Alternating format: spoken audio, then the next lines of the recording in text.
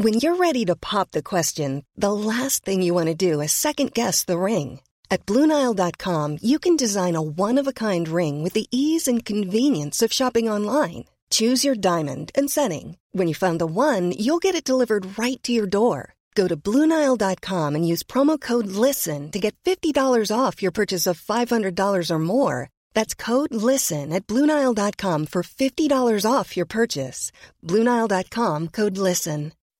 When you make decisions for your company, you look for the no-brainers. If you have a lot of mailing to do, Stamps.com is the ultimate no-brainer. Use the Stamps.com mobile app to mail everything you need to keep your business running with up to 89% off USPS and UPS. Make the same no-brainer decision as over 1 million other businesses with Stamps.com. Use code PROGRAM for a special offer. That's Stamps.com, code PROGRAM. Welcome to the Julia Hartley-Brewer Daily. If you missed any of my Talk Radio breakfast show, don't worry. We've put some of the punchiest bits of this morning's show into a bite-sized podcast, the Julia Hartley-Brewer Daily. Enjoy. Julia Hartley-Brewer at breakfast on Talk Radio. Good morning to you. This is Talk Radio Breakfast with me, Julia Hartley-Brewer. Thank you very much indeed for your company. Well, at 10 o'clock this morning, we are going to see the publication of the Equality and Human Rights Commission report into anti-Semitism in the Labour Party under Jeremy Corbyn. It is expected to be a damning indictment of the failure to tackle anti-Semitism in the party, although early reports leaks suggested that it's not actually going to say that the party is institutionally racist, but it will be very, very critical of the general handling of complaints of anti-Semitism, although unlikely to specifically recommend disciplinary action against high-profile individuals, including Jeremy Corbyn himself and some of his closest advisers. Well, will this be the end of a painful chapter for the Labour Party and indeed for Britain's Jewish population? Or does this tell us that there is an institutional problem in the Labour Party? Let's talk to Lord Austin. Previously, Ian Austin, Labour MP, now an independent peer and chair of Mainstream UK, a cross-party campaign to combat extremism in public life. Good morning to you, Ian.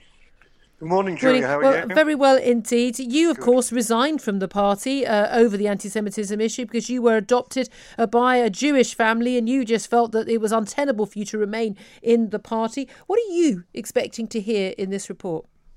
Well, look, we don't know exactly what's in the report, but I think the one thing we can be certain about is that this has been an utterly shameful period for the Labour Party. Huge offence caused to the Jewish community. And they're the people, I mean, it's not, this isn't about me. I mean, they're the people we should be thinking about today. We should be thinking about the campaign against anti-Semitism and the Jewish labour movement who made the complaints that led to this inquiry. We should be thinking, I think, about Jewish women MPs who were told they don't have human blood or were driven out of the party by racists. People like Luciana Berger, Louise Ellman, Ruth Smeeth, Margaret Hodge, targeted as part of this. We should be thinking about the staff who were driven out, the brave members of staff, the whistleblowers who told the truth about what was happening. This has been a really shocking period, Members have been arrested for racial hatred or harassment. Senior figures, claiming Hitler was a Zionist, denying or questioning the Holocaust, and Jewish members being held to account for, Israel's policies, and a really bizarre and unpleasant obsession with Israel has developed in the Labour Party. They hold the world's only Jewish state to standards they would never expect from any other country. Yeah, I've always thought that people who are concerned with Israel's policies, and I think there's lots of things the Israeli government does that I don't agree with, but they seem far more concerned with Israel than, Bashar al-Assad in Syria and, the mullahs in Iran. It's absolutely extraordinary that they should hold the only democratic state in the Middle East to such high standards as well. Well, that's completely right, but I'm afraid it's become a really unpleasant and bizarre obsession. Has it all gone away because Jeremy Corbyn is no longer leader of the Labour Party? Is the Labour Party, has it all been wiped clean and no longer does the Labour Party have this problem? Because this problem wasn't there before Jeremy Corbyn. I grew up in the Labour Party, same as you did. My parents were very much involved in the Labour parties, and my father stood for election, Labour, and all that.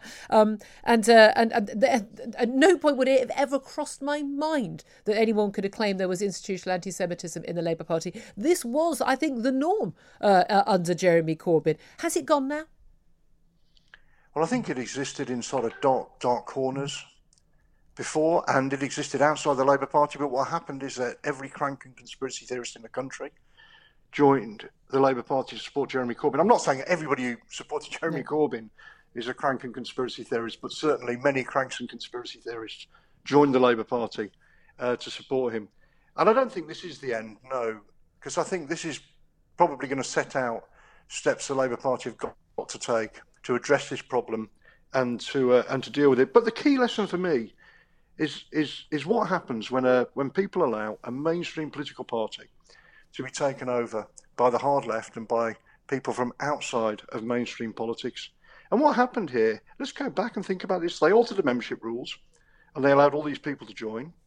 MPs who should have known better nominated Corbyn, even though lots of his sort of unacceptable associations, his support for Hamas, Hezbollah, the people he'd worked with, the things he'd said, lots of these things were known about in 2015. And he'd spent decades working with all sorts of extremists, in some cases terrorists and anti-Semites. He was completely unfit to lead the Labour Party. And I think then what happened, this is a really tragic thing, is that people, because for reasons of personal advancement or because they wanted to keep their jobs or remain as MPs, they knew it was wrong. And they knew he was unfit to be Prime Minister, but they sort of supported and sustained his leadership. And well, that's a bit of a concern, isn't it? Because there's a question mark over Keir Starmer here. I don't think for a moment that Keir Starmer has got an anti-Semitic bone in his body. Don't question that at all. The first thing he did when he became Labour leader was to reach out to the Jewish community, and that was a very welcome effort that he made. However, do you recall at any point when he was in the Shadow Cabinet campaigning for Jeremy Corbyn to become Prime Minister of this country that he spoke out about anti-Semitism in the party and the party's failure to deal with it? Well, look, I'm sure he said anti-Semitism was a bad thing and the Labour Party had to do more to deal with it. But for me, that wasn't really the test. The test for me is, what did they do to stand up for Luciana Berger when she was being bullied out of the Labour Party by racists? What did they do to support Louise Ellman? What did they do to support Margaret Hodge when she was subjected to an unfair disciplinary process? What did they do to support Ruth Smeeth when she was being subject to such huge levels of disgusting abuse? Where were they when the Jewish community organised a protest against racism, against the Labour Party in Parliament Square? There were only about 20 or 30 MPs there.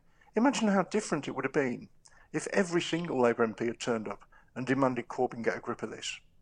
Imagine, there was one occasion when Tom Watson, the deputy leader, organised a letter that he asked MPs and peers to sign, and 100 of them signed it. They said to me, "Ian, isn't it great? We've got 100 people signing this letter." I thought, well, what about the other 300? And only one member of the Shadow Cabinet signed Tom Watson's letter. And do you know who that was? Who? Tom Watson. That kind of says a lot about it. Would you consider rejoining the Labour Party now that Keir Starmer is leader? Look, Keir is obviously a huge improvement on Corbyn. No question about that.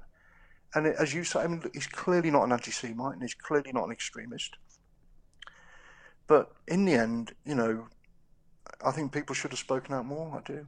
And this is the thing, isn't it? Do I want to rejoin? Yeah. Look, I think people ask me. Somebody was asking me this yesterday. I spent my life in the Labour Party. I regard myself as Labour, but I think the party's culture was poisoned, and I think its processes were corrupted, and I think people, people in senior positions stood by whilst this happened. Can you imagine another scenario? So I'm not sort of, I'm in no rush. Okay. I'm in no rush to rejoin the Labour Party. I can remember before the last election, I had Jewish friends and my own doctor say that they and their families were talking about emigrating if Jeremy Corbyn got elected. They were genuinely worried, genuinely scared for their and their family's safety.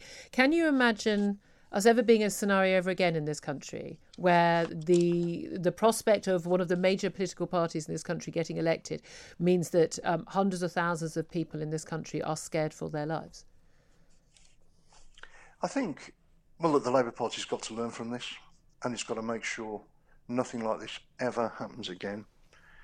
And I think we've got to, we've really got to value and protect institutions on which our democracy is based. There's got to be zero tolerance for extremism and racism. And I think they've got to look at in detail at what happened here, and they've got to look at, there are all sorts of complaints that were brushed under the carpet. I think they've got to reopen those and subject them to a proper sort of complaints process now. Online, on DAB, and on the Talk Radio app. Talk Radio. Selling a little or a lot? Shopify helps you do your thing however you cha-ching. Shopify is the global commerce platform that helps you sell at every stage of your business. From the launch your online shop stage to the first real-life store stage, all the way to the did we just hit a million orders stage. Shopify is there to help you grow. Shopify helps you turn browsers into buyers with the internet's best converting checkout. 36% better on average compared to other leading commerce platforms. Because businesses that grow, grow with Shopify. Get a $1 per month trial period at shopify.com/work. Shopify.com/work. Ready to pop the question? The jewelers at BlueNile.com have got sparkle down to a science with beautiful lab-grown diamonds worthy of your most brilliant moments. Their lab-grown diamonds are independently graded and guaranteed identical to natural diamonds. And they're ready to ship to your door. Go to BlueNile.com and use promo code LISTEN to get $50 off your purchase of $500 or more. That's code LISTEN at BlueNile.com for $50 off. BlueNile.com, code LISTEN. Hey, I'm Ryan Reynolds. At Mint Mobile, we like to do the opposite of what Big Wireless does. They charge you a lot, we charge you a little. So naturally, when they announced they'd be raising their prices due to inflation, we decided to deflate our prices due to not hating you. That's right. We're cutting the price of Mint Unlimited from $30 a month to just $15 a month. Give it a try at mintmobile.com/switch. $45 up front for 3 months plus taxes and fees. Promo rate for new customers for limited time. Unlimited more than 40 gigabytes per month. Slows full terms at mintmobile.com. Across the UK, online, on DAB, and on your smart speaker. Talk Radio. Channel migrant deaths. Absolutely just tragic news. 4 migrants who died when their boat capsized in the English Channel. They've been identified yesterday as members of a Kurdish Iranian family. Their 15-month-old boy is still missing, but the mother and father, both aged 35, and their children aged 9 and 6, perished as their tiny little fishing boat left the coast of France near Dunkirk and was basically sunk by the rough seas and high winds in terrible sea conditions. There have been calls for, including by the front page of some of the papers today, calls for the those who were traffickers who were paid to put them on that boat to face manslaughter charges. And we did a big poll on this yesterday. We did lots of people texting in and tweeting in about their thoughts on who they blamed for those tragic deaths. Well, let's talk about this with Bella Sankey. She's Director of Detention Action and joins us once again. Good morning to you. Good morning, Julia. Lovely to speak to you. Now, you tweeted out yesterday after Priti Patel, the Home Secretary, had offered her thoughts and prayers for this family. You said, leave the thoughts and prayers to the rest of us. You have awesome powers. You could prevent further deaths overnight by creating a safe and legal asylum route to the UK from northern France. These children died on your doorstep. Who forced that family to put their young children in a rickety boat in terrible sea conditions and make that risky crossing from a perfectly safe country to Britain? There's lots of assumptions in your question there, Julia. Of course, where? Tell me what those assumptions were. Well, one of the assumptions is that France is going to be a safe location for this family to resettle. We don't know whether that's true or not. In fact, we don't know any of the circumstances because this family's now, very sadly, no longer here to speak for themselves. So France isn't a safe country? There are all sorts of reasons why, based on somebody's individual circumstances, France may not be safe for them. Explain? We know at the moment there have been very vicious raids on the Calais camps that have been set up in France, people being evicted, lots of people being made destitute. There are all sorts. Sorry, what basis does that mean that France isn't a safe country for these people? I mean, they fled the Kurdish Iranians. They fled their homeland. But I'm sorry, France is a safe country. I don't think there's anything to debate about that. Well, there is, Julia, and that's why people are coming to the UK, because they may not feel safe. Oh, they don't feel safe. Okay. And that, of course, is the point.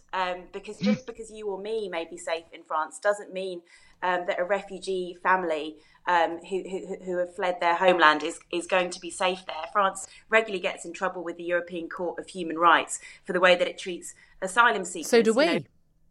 Exactly. So we're not a safe country either. So what on earth are they coming here for? For some people, the UK may not be safe either. That's why it's so important, Julia, that each family or each individual is able to choose where they go to seek asylum. But just to get back to the question, this is an absolutely horrific tragedy, as you've recognised. Absolutely. As you've recognised, Julia. And I think what everyone now needs to be doing is thinking about how we can prevent such deaths happening again, because as things stand, it's highly likely that there will be more deaths in the Channel over the next few months if the UK and the French governments don't step up and ensure that people have other options and are able to come here safely without having to risk their lives in this way. Okay, but isn't the simple solution here if the French government stepped up the Coast Guard patrols to prevent people getting on rickety boats in unsafe conditions? Look, if you or I put our kids at that age onto a rickety boat on a lake or a river in those conditions and they died, we'd probably be prosecuted, and quite rightly. More of the same is not going to solve this problem, Julia. We've had more enforcement in the Channel. We've had more enforcement on the French side. And what we've seen in the last year is more and more people making this dangerous journey. It is impossible to stop people from doing this journey. Is it impossible? Yes, that's the reality. That's what has been shown in the last year. The reason why more people are making this journey is because any other safe or legal route has been shut down by this government. We no longer have a Syrian resettlement scheme. We no longer have the Dubs arrangement, which was taking unaccompanied children that find themselves in France that have a right to come to the UK. Both of those things have been ended. There's a direct correlation between the numbers we're seeing and the fact that safe and legal routes no longer exist. So that's why there's such an urgency for those to be reopened, and also for more safe and legal routes to be opened up.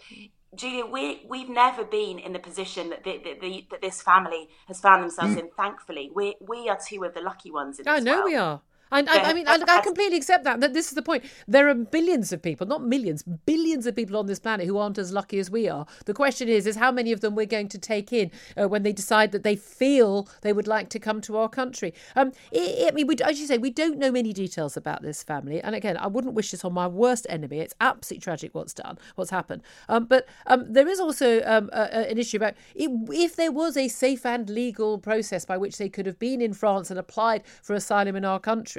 Is it likely that they would have been granted asylum? A Kurdish Iranian family in a safe country like France saying, we don't feel safe here, we'd like to come to Britain. On what basis would they then be granted asylum? Can you tell us how that would work? If they have a well-founded fear of persecution, then people can be granted asylum here. And I think it's important to point out, given this family's nationality, that in the last year, out of all of the asylum applications that the UK heard, the nationality that made the most were Iranians, and that 2/3 of those applications were accepted the first time around by the Home Office. After that, 10 to 20% of those applications will be granted on appeal. So yes, I think it's really clear from looking at the facts and the evidence and the statistics that Iranians will, more likely than not, the ones that reach the UK will have. But they'd have to have been got to the UK to do it. But then that's the difference, isn't it? If they were able to apply from outside of the UK whilst already in a safe country, it's very different from them being already here and then applying. Whether or not we change the law, whether or not we change the law, Bella, and they were in a safe country like France saying we think we're persecuted here in France, it's rather unlikely, isn't it, that they would then be granted asylum here? As I say, Julia, the law is really clear that there's no such thing as being required to claim in the first. I know that. You've schooled me on that before. So the point is, it's quite arbitrary that this family wasn't able to make it to the UK. We know that they attempted to twice and they were refused. Had they been able to make it here, they may very well have been granted asylum, and those children may have been able to grow up in peace and security in our community. So, yeah. Or they could have grown up in peace and security in France, and their children wouldn't be dead. Well, Julia, I don't think it's appropriate, if I'm quite honest, to be sort of second guessing and judging the decisions of these two parents. Isn't it? Who are now dead. Isn't it? Their children are dead, and it's due to their actions that they're dead. I think we should absolutely be second guessing them. Well, I think there are lots of complex reasons why those deaths have occurred. And as I say, I think the focus of all of us should be on preventing further deaths, rather than trying to second guess the impossible and difficult decisions that people make who are far less fortunate than ourselves. Okay. Online, on DAB, and on the Talk Radio app. Talk Radio. Right now, let's turn our attention to a different story. Military personnel who commit serious offences will be able to escape justice under new legislation. They say it's bad for the rule of law and victims of crime and the armed forces. This is the view of the Joint Committee on Human Rights and the MPs on that committee. Well, one of those is Harriet Harman QC, Labour MP, former deputy leader of the party and chair of that Human Rights Committee. Good morning to you, Harriet. Good morning, Hello. Julia. Thank you so much for joining us. Can you just tell us, first of all, why you think what this rule of law is why it's damaging and why it's actually allowing military personnel to escape justice? Well, there is a problem which has been recognised by everybody, which is that there can be repeated investigations of allegations which can hang over the heads of armed forces personnel for years. And the way to deal with that is to have proper investigations, because if you have an investigation that doesn't do the job properly, which doesn't interview the soldiers properly, which doesn't interview the civilians properly, which doesn't look at the logbooks, which fails to take the evidence from the victim, then it leaves a kind of vacuum. And then everybody quite rightly says, well, this hasn't been a proper investigation. We need another one. And then if the second investigation is not right either, then you have to have another one, because basically there is a big impetus for justice. And the way to deal with that is to have proper investigations, so that if it's a false allegation, it can be knocked on the head, that basically everything's looked into, confidence is there that it's a false allegation and it's set to one side. That is the problem that needs to be dealt with. What the government have done is bring forward a bill saying it is terrible about these repeat investigations. So what we're going to do is we're going to do nothing about investigations. What we're going to do is make it more difficult for soldiers to be prosecuted. And the danger of that is that it might mean that serious offences then people have immunity, and you can't have two sorts of defendants. Those who are, sorry. So I was going to say, so basically going from one bad extreme to the other bad extreme. Well, they don't solve the problem that needs to be solved, but they actually create more problems. And I think the thing about this is that the government know that, well, they've got a big majority, they've got an 80 majority, and they know that there is huge support, not only amongst the public, but across the House of Commons for our armed services. And they are really misusing that support to actually put through a bill which purports to solve a problem and won't solve it. And I think it's letting down the armed forces as well, because they are being promised that this will sort the problem of repeat investigations, and it won't. And the other thing they're doing is, in order to stop civil claims by civilians against our armed services overseas, they're saying there's an absolute cut-off point after 6 years. You can't sue. But supposing a member of the armed forces wants to sue the MOD because, say, they've got loss of hearing or some very disabling thing, they will be debarred from suing the MOD. So the MOD is sitting very nicely here. Yeah. We might have done something terrible wrong. You might have suffered as a result, but too bad. You've gone over the 6-year time limit. There's an absolute bar. You can't actually sue us anymore. I mean, really, it's not a good bill. And we've done a very big and authoritative report, very cross-party. We've got Conservatives, Scots Nats, Lib Dems, members of the House of Commons and members of the House of Lords. This is not a party political point we're making here, but we're saying to the Secretary of State and the ministers, look, you've actually going in the wrong direction on this. You're going to create some bad problems. You're not going to solve some problems that do need problems. I know you've already brought the bill forward and waved it in the air and done a lot of, waving of the bill, but actually it's time to step back and recognise that it's not a good thing. All right. I mean, again, it sounds like a very worthwhile report. And again, we know that the whole point of having MPs and committees scrutinising this stuff is to make sure that we get legislation that does the job we actually want it to do. Can I also ask you about the upcoming report? It's going to be published in 23 minutes' time by the Equality and Human Rights Commission into problem of anti-Semitism in the Labour Party. It's set to be, we're told from the leaks we've had, quite damning, maybe not calling for discipline against individual people like Jeremy Corbyn, but a big concern about just how anti-Semitism complaints were handled by the party during the Jeremy Corbyn years. How damaging, first of all, do you think this is to the Labour Party? And do you think that under Keir Starmer things have changed and that is now all in the past? I think it's damaging that it happened. And I think that Keir Starmer was absolutely right when he was running for the leadership to say that a key point of my leadership is that I'm going to stamp out this anti-Semitism. It has no place in the Labour Party. It's not going to be hidden. It's going to be exposed and dealt with severely. So I'm sure that the Equality and Human Rights Commission will have done a very thorough report. It absolutely has to be accepted. I'm sure that Keir Starmer will act on it. Are you convinced that Keir Starmer did enough when he was in the Labour Party as a member of the shadow cabinet seeking to get Jeremy Corbyn elected? Did he speak out enough on this issue? I think he absolutely did. But I think, there's a limit to what speaking out can do. What really needs to happen is that people who are anti-Semitic should be chucked out of the Labour Party. They should have no place in it. And that's what, as leader, he has absolutely said will happen. And his objective is to rebuild the trust and confidence of the Jewish community. And that is his test, is that if the Jewish community feel that Labour is no longer got anti-Semitism in it and it's a safe place for Jewish people, then he will have achieved what he set out to achieve. So I think he set the bar high, rightly. And I'm confident that this ugly and horrible period, which caused so much suffering, will be behind us.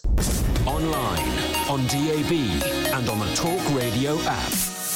Talk Radio. Thanks for listening to the Julia Hartley-Brewer Daily. If you liked what you heard, please subscribe and give me a good review. And don't forget to catch me on the Talk Radio Breakfast Show every weekday from 6:30 until 10. Hi, I'm Daniel, founder of Pretty Litter. Cats and cat owners deserve better than any old-fashioned litter. That's why I teamed up with scientists and veterinarians to create Pretty Litter. Its innovative crystal formula has superior odor control and weighs up to 80% less than clay litter. Pretty Litter even monitors health by changing colors to help detect early signs of potential illness. It's the world's smartest kitty litter. Go to prettylitter.com and use code ACAST for 20% off your first order and a free cat toy. Terms and conditions apply. See site for details.